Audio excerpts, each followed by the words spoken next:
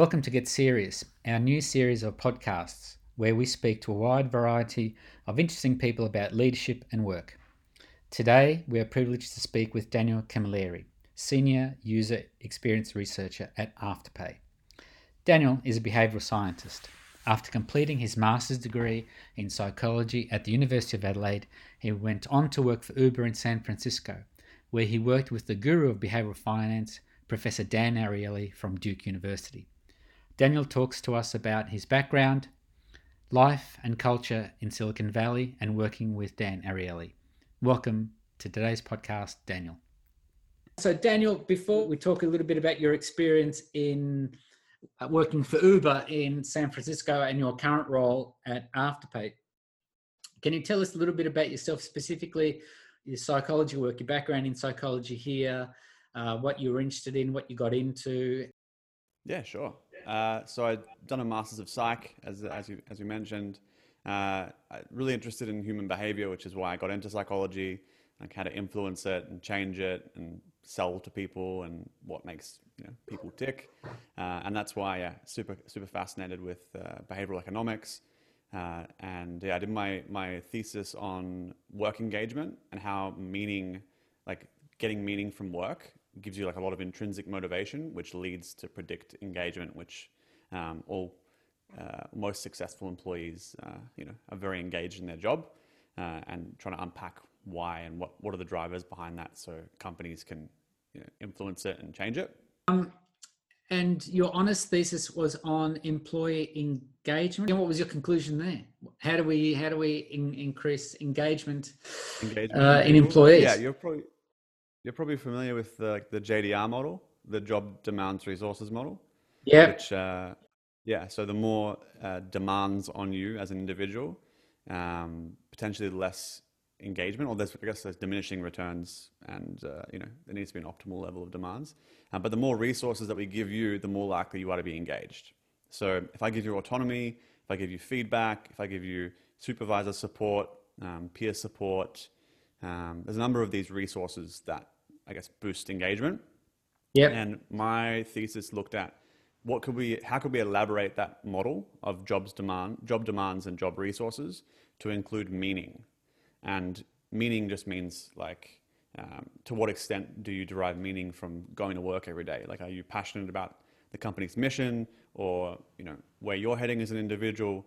That is pretty much almost collinear. So it's so similar to the meaning of engagement. It's so strongly correlated that it was a 0.8 correlation. So you could pretty much ask the question of someone, to what extent do you get meaning from work? And that's highly predictive of engagement. Pitching or framing their vision or their mission in ways that help people derive meaning from what they're doing. It's purpose. So the degree to which people derive meaning from work has a direct correlation to the level of engagement. So I guess that if they super strong correlation, 0.8, I think you said. So if they derive a great deal of meaning, i.e. I can see the work I'm doing is having an impact, it's meaningful for me, maybe meaningful for others, I'm more likely to be highly engaged. So you can have all the resources, but in a no meaningful condition, they're not going to be engaged. It's a big downer. Yeah. Right. You're going to be less engaged, much less engaged. Much less engaged. But let's say you derive lots of meaning from work, but don't have the resources, what happens then? Yeah, I mean, predicting what would happen, but I'd say that you're more likely to be more engaged than the other way around, because you're gonna find ways to make it work, I think. Okay, you're gonna find ways to make it work. I get it. Yeah. All right. And the example I used was and SpaceX is doing really well still. Yeah. They're not highly resourced individuals at a company. They're all working crazy amounts under the Elon Musk culture. And the whole mission-driven thing that he pitches to everyone at SpaceX and Tesla just gets them to be, doing pretty well competitively against other businesses that are, twice or three times as fun. And so do you think that that's because Elon Musk is a good communicator and he enrolls people in his vision, and large part of that is tapping into meaning, what's meaningful for people in their lives? Yeah, he does some things really well and other things really poorly, but he taps into the meaning aspect. It's like, if you want to work Right. here, you're going to like, invent the next space age for humanity, Right. but it's going to be really hard. So you only Yeah. come if he selects people who are going to resonate with that vision and that meaning. And then, you know, compared to other companies, he provides much less resources, but they're able to get it done pretty spectacularly. Okay. Well, you've done pretty spectacularly for yourself. You ended up doing your master's degree here in South Australia, and then somehow you ended up in San Francisco working for Uber. How did that happen? That happened. I joined Uber in Adelaide with like always the vision to go over there for a little while and see what it was like. It's a big scale over there, all the developers and product teams, and pretty much where most of the tech comes from around the world. Um, so I joined in Adelaide. This was in 2017 when Uber was still pretty new in Australia at that point. And so I went through that process of growing the city and growing the team here locally. But it was an operations type role where you run the whole business locally. So you're trying to get thousands of drivers. You're running marketing for trying to get like hundreds of thousands of riders to fulfill that demand and balance that marketplace between the two. But the dream was to kind of take my psychology degree and the HCI stuff that I'd done, and work in a research or UX research / design type role over in SF. And then I managed to get myself on a few projects to do with like rider loyalty and rider engagement, Mm-hmm. and traveled to a bunch of different countries. And then they hired me in SF, and so I was there for almost 2 years, doing a fintech within Uber called Uber Money, a fintech startup within Uber. We launched that in October in Las Vegas, which was a bunch of. We have like millions of drivers around the world, and Yeah. many in Brazil and the US are underbanked, or they have pretty poor banking. Australia is very lucky relative to the rest of the world. Probably top 3, top 5 banked markets, and like very good products from all the major banks. But the US is just a total train wreck. They have awful fees and all sorts of kind of unethical business practices that just screw people that are low income. So the idea was we have all these potential people that will benefit from that. There was a bunch of driver financial health work we could do to help people save money and set aside money for the future, which is what I worked with Common Sense Lab and Dan Ariely's lab with Duke. So we had Brazil and US as primary markets, trying to build out this like fintech and banking financial product suite. So the beneficiaries of this are your drivers. Drivers first, and then potentially riders later. So to help them save more money. To help them save more money, have access to fairer services that aren't, I guess, predatory. There's a big payday lending culture. I don't know if you know what payday lending is here. Yeah, I do. Yeah. It's like pawn sharks, or like someone who's going to give you like 100% interest rate. Yeah. So it's just really unfortunate. There's credit scores matter a lot over there. So even for me as like an expat, it took me 6 months to build up credit. But before I had credit, everything was a massive pain in the ass to get done. Getting an apartment, getting a bill, to even getting a prepaid phone plan was a bit of a pain because I was credit invisible. Right. If you can imagine being like an immigrant in the US, and this stuff takes so much time to set up, and it's a pretty big sunk cost, that it's just hard for them to cope with that stuff. So they get sucked in on fees for banks and all sorts of things. Right. Okay. So tell me, what was the experience like working over there in San Francisco at the epicenter of Epicenter. of the IT revolution, Uber Yeah. and companies like that? What was it like? What was the culture like? The work culture Culture first, was and then what was it like living there? Yeah, I never liked visiting too much San Francisco, but I actually really loved living there. I lived in a nice little little area called Hayes Valley. But the work culture was quite good. I think Uber had I mean, in Australia, the culture was amazing. America was probably a little bit not quite as good, but still really, really great culture and great people from all around the world. You know, my team was made up of people from like the Netherlands and bits and parts of America and all over Europe and China and everywhere. So everyone's traveling there to kind of have impact and Yeah. you know, they're all very talented and pretty amazing people to work with. So I learned a lot. How did you end up back here in Australia from Uber in San Francisco to back here? Yeah, a bit of an unfortunate story. So COVID, more or less, Yeah. is the one word answer. Um, Everything's paused, on hold. They're not building anything new at the moment. The business was 90% down from trips from February to March, pretty much all around the world. And they decided to do about 30% layoff. So I flew Right. back to Australia because I didn't want to stay in America. It was getting a little bit scary in some respects with just how they were handling stuff. Although California was quite good and San Francisco was quite good. So I flew back in April, and then in late May I got laid off, and then yeah, now spent like a couple of weeks looking for a new role and found this really awesome opportunity at Afterpay as the only researcher in the whole company, and building out a little team and start there late September, which I'm pretty excited about. What's your What do you do? objective? Yeah, what do you do? Yeah. What do you do? Yeah, it's a funny question to answer, but more or less, the first thing you do is talk to people, right? You talk to people about what they need from Afterpay, and understand their pain points and what Afterpay could do.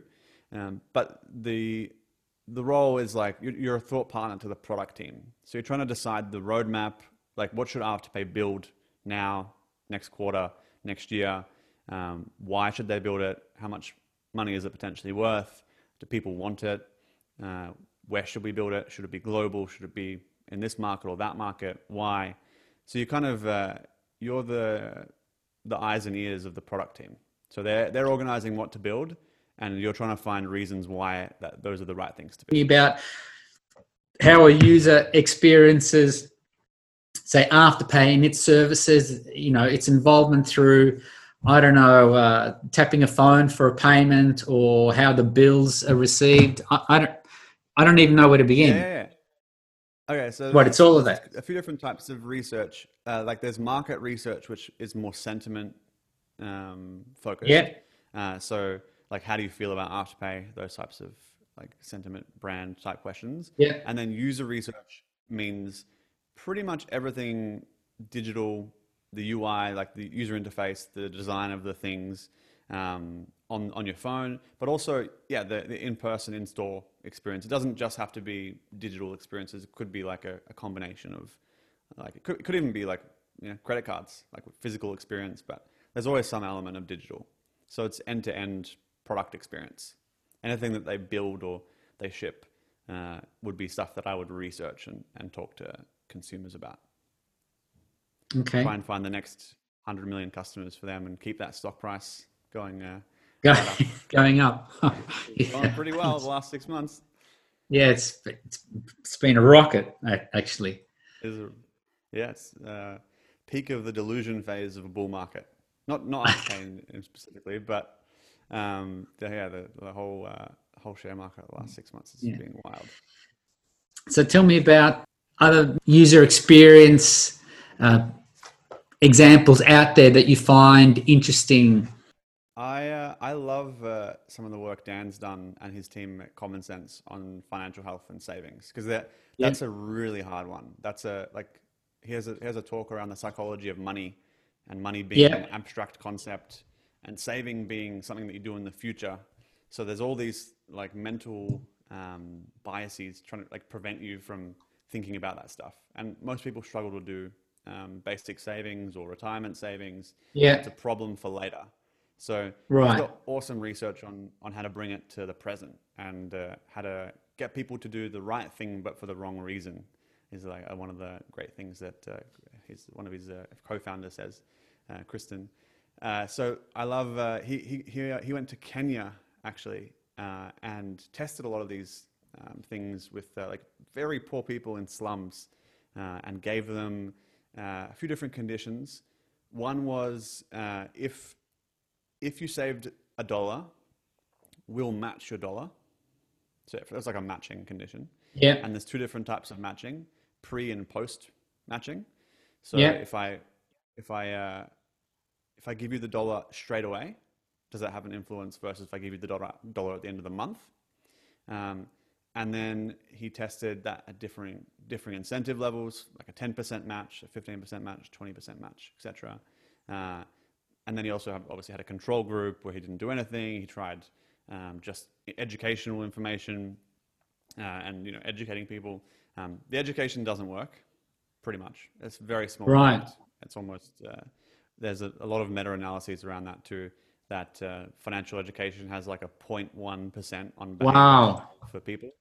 So it's not the right way of approaching it. I think the US spent something like $600 million a couple of years ago trying to educate and build up financial literacy. That's But at the end amazing. of the day, like bringing that education into the decisions you make is just much more difficult than just designing products that actually are better for people, which is what that's what a lot of startups and fintechs in the US are trying to do. So anyway, he found that education was not very effective, had a very small like increase, but marginal. The matching was somewhat effective, and it kind of diminished after about the middle level. I think at 15% rather than 20 didn't really make a difference. I think the instant matching, so the emotional, I guess, delight that you get from getting the match straight away versus delayed, the instant gratification is better, so it's more effective. So But he if had you this save other a dollar, condition if you save a dollar, I'll give you a dollar. straight away. Yeah, Yeah, that condition meant that, yep, they would save a dollar. I'll put a dollar they down would just to get a save dollar. more than that condition meant that they would save more because they were getting instant gratification for saving Yeah, versus delayed gratification with like waiting to the end of the month for interest to be right. calculated. Yeah, So that was like a nice little tweak. But actually, the most effective condition didn't involve giving money away at all. And they gave these gold coins. I have one somewhere here, where this gold coin would sit on the family table, and every week that they would successfully save, they would yeah, mark off a little notch on the coin with like a piece of metal or something, and they yeah, would like the family would talk about it, and usually the father or whoever was handling the money in that circumstance would say, look at what I'm doing for our future. And so it was creating this positive type of conversation around saving rather than kind of hiding the money away in a, probably under a mattress or in a yeah, jar that kind of felt like a loss rather. So this gold coin was kind of like something you could be proud about and talk to with your friends or with Hmm. your family and say, I'm Like doing getting a something really good. star. It's like getting a It's like getting star a at star for school. kids, right? Yeah, Yeah, yeah. My other friend says that behavioral economics is all the things that your grandmother knows that right. scientists are kind of just working out. So it's all common sense, but trying to tease out the reasons why for things. So it's like a gold star for kids, I guess, Yeah. in some sense. But that's more effective than giving money away. Isn't that insane? So, Gold so, stars are so, cool. apart from that, what else is keeping you interested in? Are you interested in these days from a Uh, psychology user experience perspective? Yeah, I think recently, the big one that everyone's been talking about it's been TikTok, and TikTok. Uh there's huh. yeah, the TikTok. I've been trying to resist it as much as possible for the last few months. My girlfriend's been watching a lot of dog videos and just like silly things on it. I try and stay away from all that stuff. Um, but I did download it about a week ago, re-download it, I would say. Re-download it about a week ago, and I'm just like blown away at how good of a job they've done in terms of discovering new content and just building like an awesome like social media experience. I think it's much better than Facebook and Instagram and everything else. It's just another level of experience. They have So, ones on. so Go sorry. on. What? when you say it's another level of experience, what is it that you're impressed with? It's all content curation. That's good. That's all social media kind of is. It's like, can I show people content that they're going to really love? And some people are interested in dog videos. I had some friends posting about how crazy the financial investing information on TikTok was, and I was like, what do you mean? That just sounds kind of absurd, right? But yeah, the information and the content's really strong, and they've got a really good UI. It's simple. It makes sense. It's just not filled with junk in the same way that Instagram is.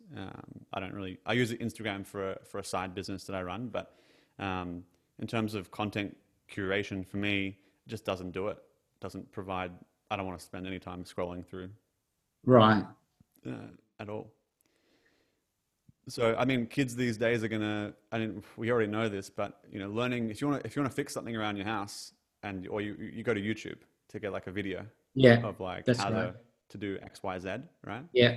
And yeah, it's clear that people's attention spans are getting smaller and smaller, and instead of 15-minute videos or 3-hour lectures and whatever, people are doing like 15-part TikToks on like retirement investing, like just like wild stuff, or like here's how to read a technical chart, like in 30 seconds per little soundbite, and Right. they're all really good. It's just kind of crazy. Right.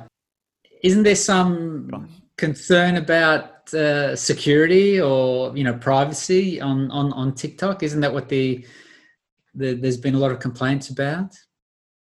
Yeah. The U.S. government is unhappy that supposedly the Chinese government has access to data. The U.S. government complaining about this is kind of hilarious, though. Like as the NSA and the Five Eyes and all that sort of stuff, by having the servers located in the US, they control, if they want to warrant or get something or get some information, Yeah. they have the channels, and they can pretty much make Facebook's life pretty difficult with all the regulatory stuff and all that kind of jazz. But if it's China, then they kind of lose everything. They lose all control. So yeah, they're Right. pretty panicked about how successful it's been, I think, and just the lack of control they have. Frankly, it's like shocking that a small Chinese company has been able to do this so well, and Facebook hasn't done it as good of a job yet. This is another example of like they have literally probably 100 times the resources, and they this little tiny startup. I think I'm sure it's not a startup at the moment, but it's No. pretty meteoric rise. Compared to Snapchat or any of those, like, I don't want to say garbage, but I never really got onto it or understood. I found that UI pretty hard to deal with. Well, I'm Swiping going to like have to. 4 different ways. I'm Yeah. going to have to investigate this TikTok then. Yeah. See what I can Have a learn. look. So how do you find content on it? There's a discover button. And you tap the discover button, you type in a word, Yep. and then I think maybe one of the smart things they've done is not over personalize the discover area. It's just a guess, but when you type in a word like financial, I think you might get the highest ranking top 10 TikTok financial videos. And so those have already been liked maybe 100,000 times by someone. Right. So you can get a video that it must be somewhat engaging. Otherwise, you probably Yeah. wouldn't, like, not many people wouldn't like it. Yeah. And so as you're scrolling through that, you're finding these content creators, and you follow them. They're creating a bunch of other content that's all in very small, bite-sized bits. And yeah, they've done a great job. Well, Daniel, thank you very much for your time today. No worries. My pleasure. I've It's nice I've to enjoyed chat the to you. talk. We've been speaking with Daniel Camilleri, Senior User Experience Researcher at Afterpay. If you enjoyed this interview, be sure to check out any of our prior conversations and watch out for the new ones coming up.